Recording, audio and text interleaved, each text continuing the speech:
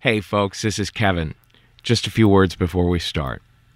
If you haven't already gone over to audiblepodcast.com/risk, you really should check it out. Audible has like thousands, I don't know how many thousands, of audiobooks, concerts, lectures, wonderful stuff for your ears. I'm kind of addicted to it. I get a few audiobooks from them a month.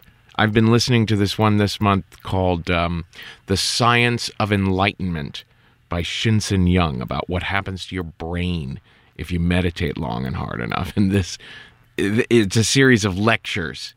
And I swear to you, I am this close to converting to Buddhism just because of listening to this book. But there's all sorts of wonderful things there, including a lot of stuff from people who have been on our show. Margaret Cho, Mark Maron, Michael Ian Black, Sarah Silverman. Check it out. If you like Risk, then you like stories going into the ear canal. And there's a lot more to be found at Audible. So go to audiblepodcast.com/risk. Free audiobook, free 2-week trial, and tons to choose from. Now, here's the show.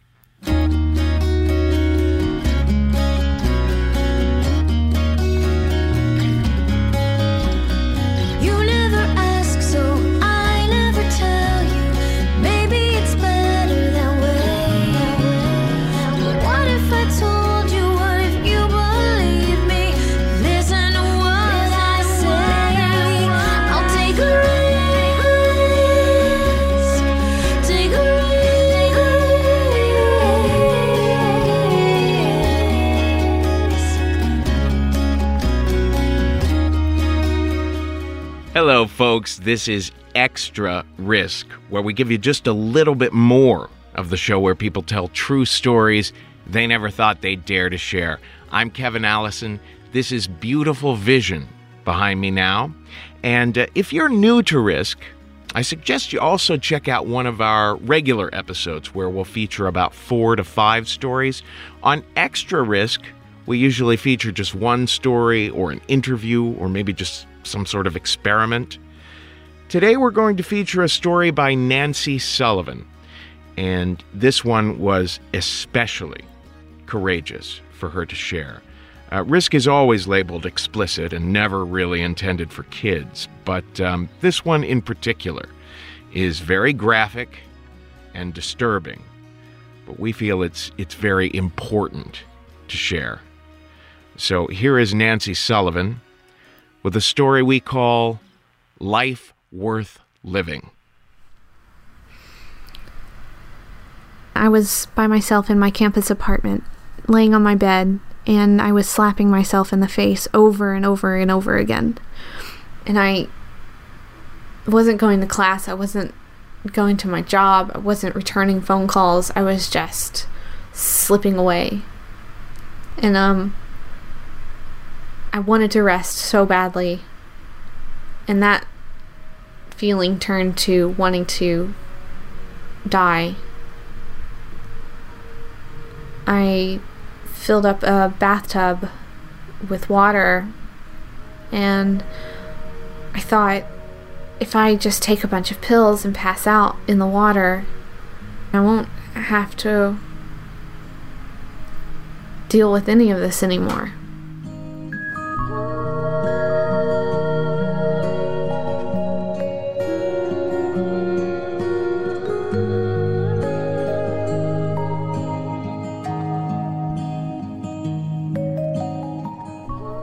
When I was in the 7th grade, we were going to watch a health class video on sexual reproduction. The energy in the air is just kind of like giddy. Everybody's very giggly about whenever they're talking about penises or they're showing, a diagram or anything like that. And they're showing this scenario of this older man who lives next door to a young girl. And then eventually we're led to believe that he does sexually inappropriate things to her. I have a girlfriend next to me, and she whispers into my ear. She's like, "Oh my God, that's so sick. I can't believe that we're watching this." And so I'm like, "Yeah, oh, no, it's just totally wrong. And I don't even look at her. I'm just staring at the screen, and I just have this feeling in my stomach. I'm like, oh God, this is so familiar.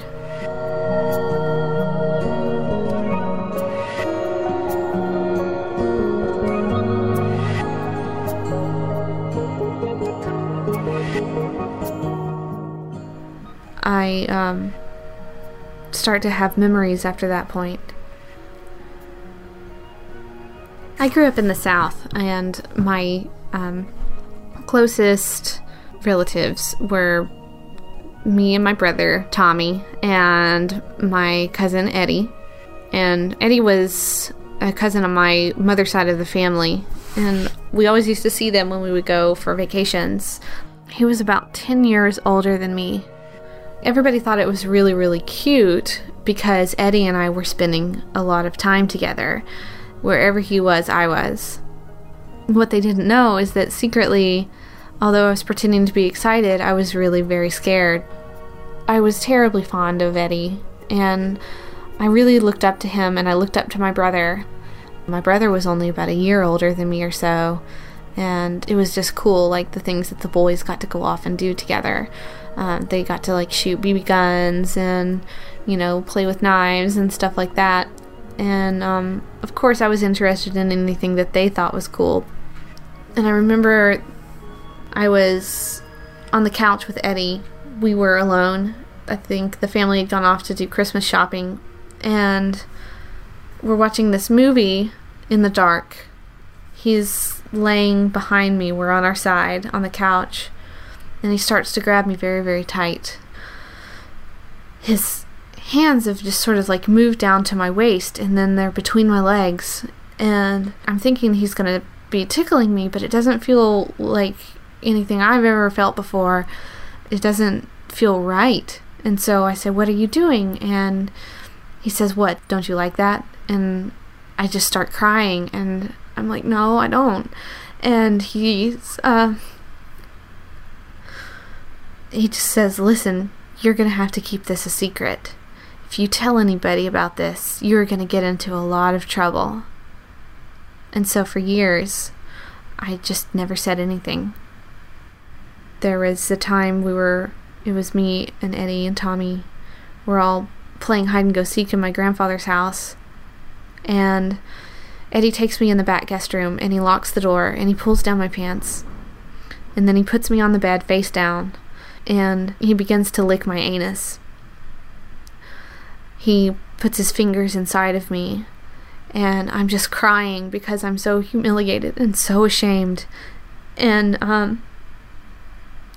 I can't say a word, because if I tell anybody, I'll get in so much trouble. And he stops and he says, "Now do it to me." And so he pulls down his pants and he lays on the bed, and I start to copy what he's done. I just remember every single thing about it. I remember even the way it tasted, the way he smells, the tears on my face. I started to stop because I was crying, and he would make me do it better. He would say, "You're not doing it right. Keep going." And I would just continue. And then after it was all over, he puts up his pants, and then he helps me put my pants back on. And then I would just run out into the living room and just sort of crouch down next to my dad and just pretend like nothing ever happened. I even started to look at old photo albums. And I remember I was looking through pictures, and there's this one picture of me in a red dress in my grandpa's backyard. And I remember wearing that, and it was me and Eddie and Tommy, and we were going to go into the attic that's in my grandpa's barn. He has sort of a barn in his backyard. And he makes Tommy go up the ladder first, and I'm supposed to go up next so that he can be behind us in case anybody falls. But he had positioned himself so that Tommy wouldn't see that while he was behind me, Eddie was putting his fingers into my panties on the way up the ladder.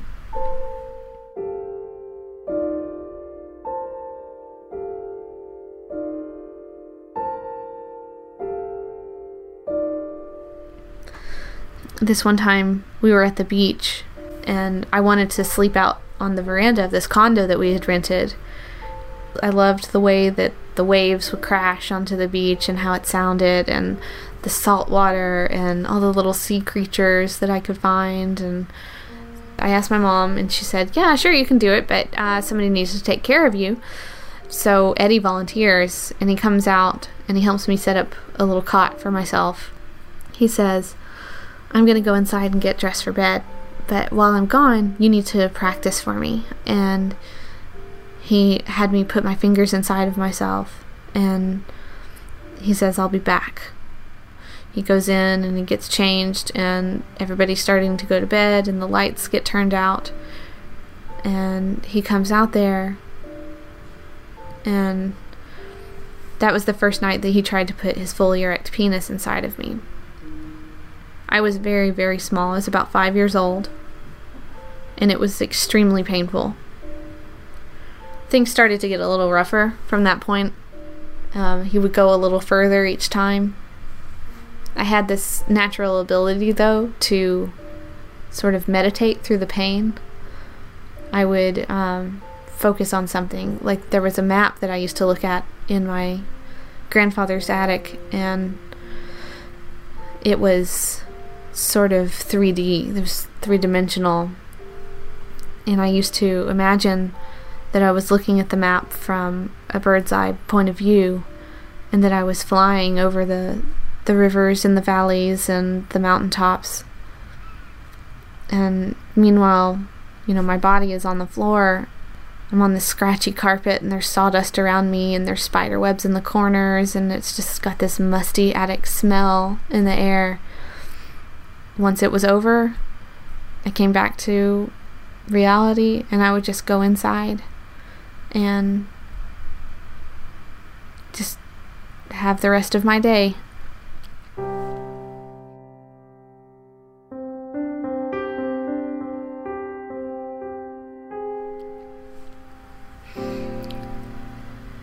After remembering all of these things and knowing exactly what it was, and it was much more difficult to go and be with that side of the family on vacation. I had trouble sleeping. I didn't like to eat. My family sort of chalked it up to me being a rebellious teenager, that I'm just at that stage in my life that I just didn't want to be near them, but I was genuinely terrified that something would happen to me again. Even though the abuse had stopped like years before, I was still very scared that it might happen again. I was also very confused because Eddie seemed to be so normal. He didn't seem to be having any trouble with what had happened. He just pretended like everything was fine near me, and I remember just like if I had to sit next to him on the couch, I didn't like it. I would just sort of like clench my jaw, and my hands would sweat, and I would just be very, very tense. When I was about 16 or so, Melissa, my older cousin, was getting married, and I was supposed to be a bridesmaid in her wedding. But by this point, I had been sort of involved with theater, and I had gotten into this play, and the show dates conflicted with her wedding. And when I learned that not only was I going to be in the wedding, but I was going to have to walk down the aisle with Eddie, I just started to make a plan. I was going to tell my mom that the play was very, very important to me. They really, really needed me to be in the show. And so I was just going to have to put the wedding off. She was like, well, they can't change the date around. You're just going to have to put your family first. I don't understand why you would want to be in a play more than you want to be in the wedding. Don't you love your family? And I'm like, yes, of course I love my family. But it's just not enough for her, and I can't pretend anymore, and I can't put it aside any longer. And so I say, look, there's something I haven't been telling you. When I was a little kid, Eddie used to molest me. And she says, are you lying to me? And I was so shocked. And so I say, of course, I'm telling you the truth. But why would I? She's just convinced. She's like, tell me the truth right now. You can't lie about something like this. This is a horrible thing that you're talking about. You have to tell me the truth right now. What's going on? And I'm like, that is the truth. I don't want to be in a dress in a wedding with this awful person that did this awful thing to me. How could you just not believe me?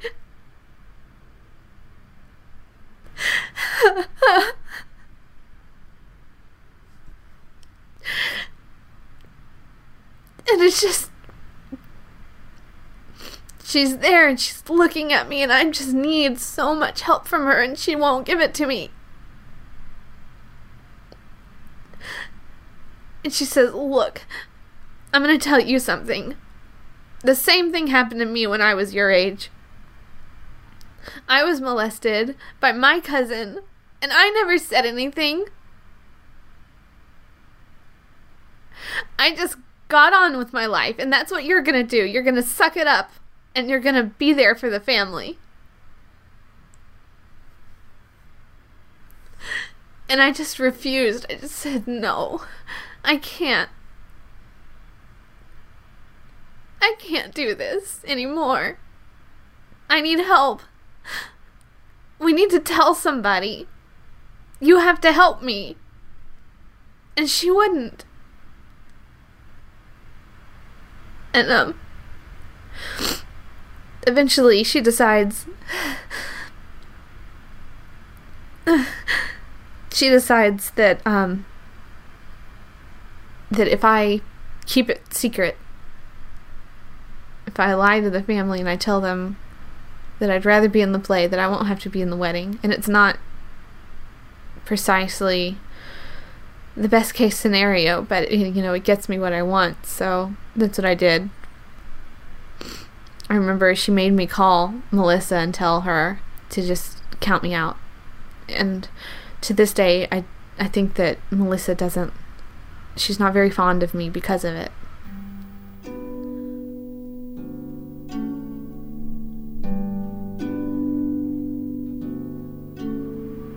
Years pass and I'm just pretending my heart out that I'm the perfect daughter, leading the perfect life, and I'm just happy and I sing and I dance and I do plays and that everything's fine.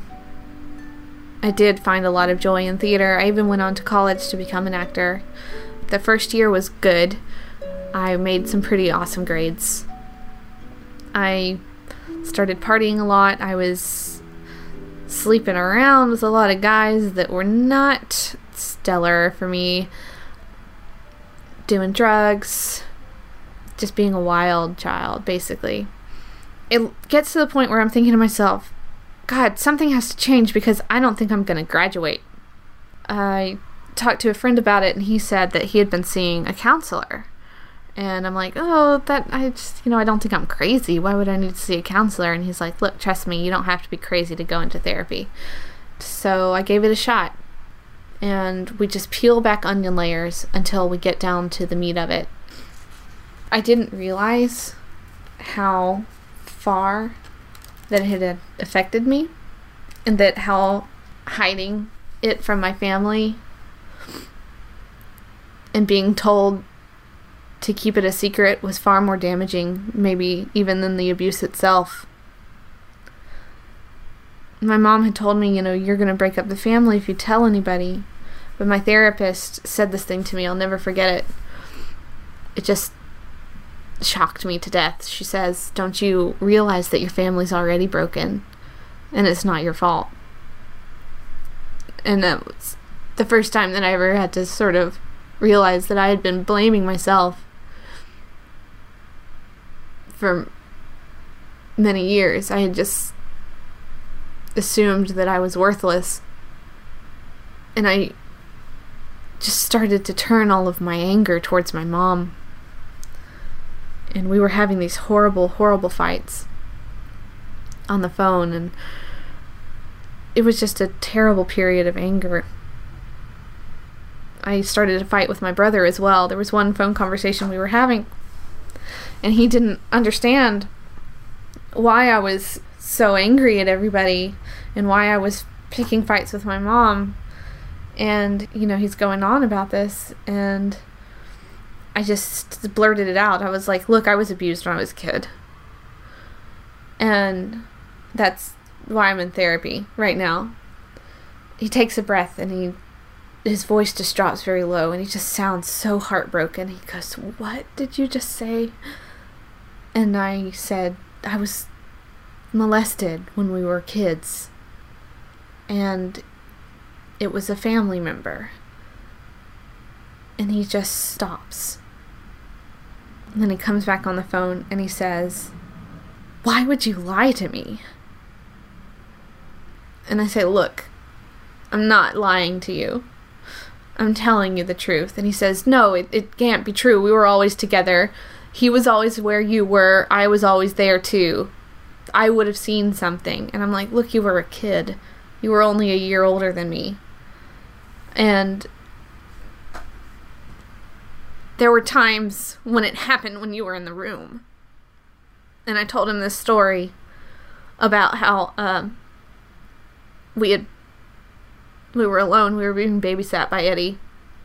We'd set up a tent in the living room. And Tommy was playing video games. Eddie and I were in the tent. And he started to touch me, and I didn't want it to happen, so I started to crawl away. And Eddie grabbed me by the ankles and put his hands over my mouth, and I couldn't call for help. And he just said, "You're crazy. You need help. This is sick. I can't believe that you're making this up." And it's just deja vu all over again. And I'm so sick of having to fight and defend myself over something that wasn't my fault. And shortly thereafter, I remember this was when Hurricane Katrina had just hit New Orleans, and my uncle was down there living right outside of the city. He was by himself, and I was calling just to check on him and see if he was okay. And he's there on the phone with me, and he's like, "Hey, look, there's somebody else here that wants to talk to you. Hang on just a second." And it's Eddie.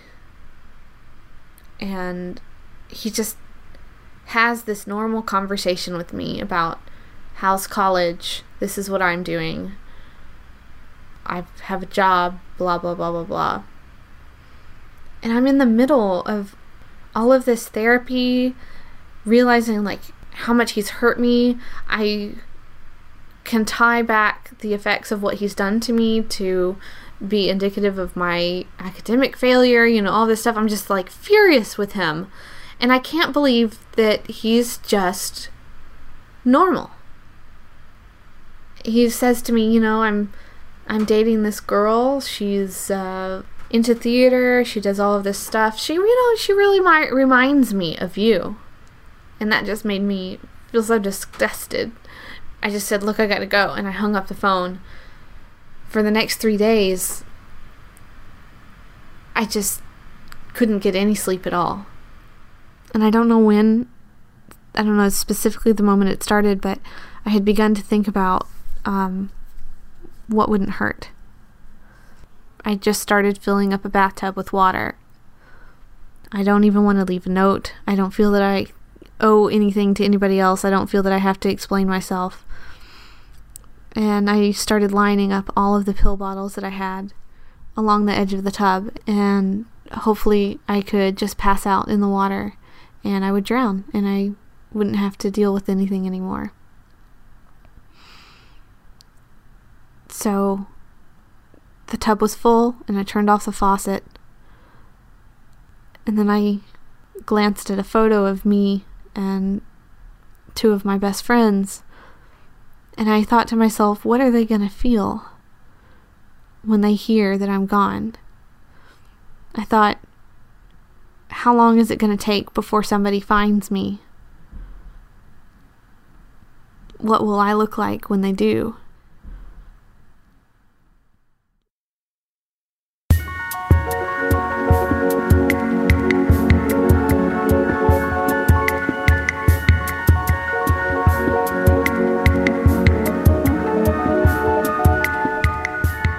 Something shifted in me at one point. It's like I just went into autopilot, and then I had a phone in my hand, and it's like this other person in me is calling this suicide hotline, and I'm like, look, I'm having trouble. I might kill myself today. I need help. And I spent 17 days in a hospital undergoing treatment and psychological evaluation. During that time, I lost my job. I had to drop out of school because I had missed so much. And there was nowhere else for me to go. Since I wasn't a student anymore, I couldn't live on campus any longer. And I had to move back in with my mother. I felt very isolated at that time because everybody else was going off and graduating and leaving me behind. But I started going to sessions with this older gentleman. He asked me, are you taking any medication? And I told him about all of the pills I was taking. And I rattled off 4 different prescriptions. And he was like, whoa, how many pills are you taking? And I was like, this, and this. He goes, that's a little extreme. Have you considered stopping the pills? And I was like, no. Don't I need them? And he's like, no, just go ahead and stop. Let it get out of your system and then let me know how you feel. And so I did. This guy is listening to me and going through all of these events with me, and it just seems like he really cares, and then he really hears me, and he understands what I'm going through in a way that reminds me of how my father used to take care of me. My father died when I was younger, when I was about 12. And he always told me, you don't have to do anything you want to do. And, you've just got to be yourself. And this was like some of the same advice that this guy is giving me. And it just brings me to a place of stability that I honestly thought I wasn't ever going to achieve again. We even discussed that he thought, maybe my brother really does believe me, and that just deep down inside, nobody wants to believe that their greatest fears have come true. And it took me years to come to that realization, so I can't expect him to just shift overnight to my side. And if it never happens, I need to be okay with that, which is a hard pill to swallow. And I had to learn how to forgive my mom. I was very angry that she didn't take care of me and she didn't, get me the help that I wanted. And I would just keep on going about like, well, if she had, then I would have done this and everything would have been so much better. And he says to me, since you can't change it, what are you going to do from here on out? I just had to learn to distance myself from them. I'm an adult now. I was a little less hopeless about the future. I started to believe that I could finish school and that I could become somebody, and that my abuse didn't have to define me. And then the world was sort of open to me. Life is much better for me now than it was then. I don't live at home anymore. I don't even live in the same state anymore. I'm trying my best to pursue my dreams here. I have my friends all around me again. And I do go back and visit every now and then. And it's a very interesting experience for me, because sometimes when I'm in a plane and I'm headed back to New York, it feels like I'm headed back towards a home that's been there for me all along. I definitely feel like I'm carried towards a life that's worth living.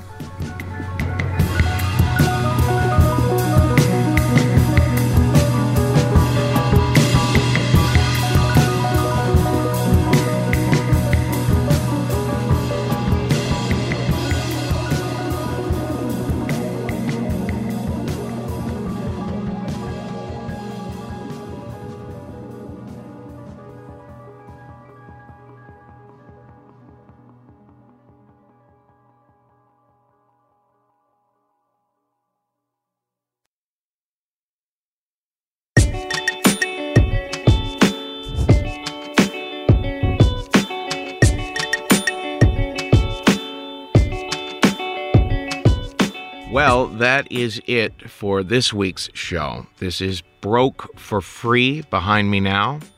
I've said it before and I'll say it again. Where else can you get just quite this kind of uncensored, unaffected... this is really art made by the people for the people. This is not, anything with any corporate interference. But I'll tell you, we really need your help. As you know, Risk is having our big fundraiser right now. It goes to November 16th. It's at Indiegogo.com. That's INDIEGOGO.com. And it's called Keep Risk Running. Frankly, we're not very close to our goal right now, and it all ends on November 16th. So please go to Indiegogo.com, keep Risk Running, and give what you can. There's a lot of amazing prizes there. We're building a storytelling school. We are putting together touring shows, and we want to be doing more and more with this podcast. But right now, we really need help to keep it running and really get it on its feet in a major way. Lay the foundations for something that can last, well, for generations is our intention. Follow us on Twitter and Facebook at Risk Show.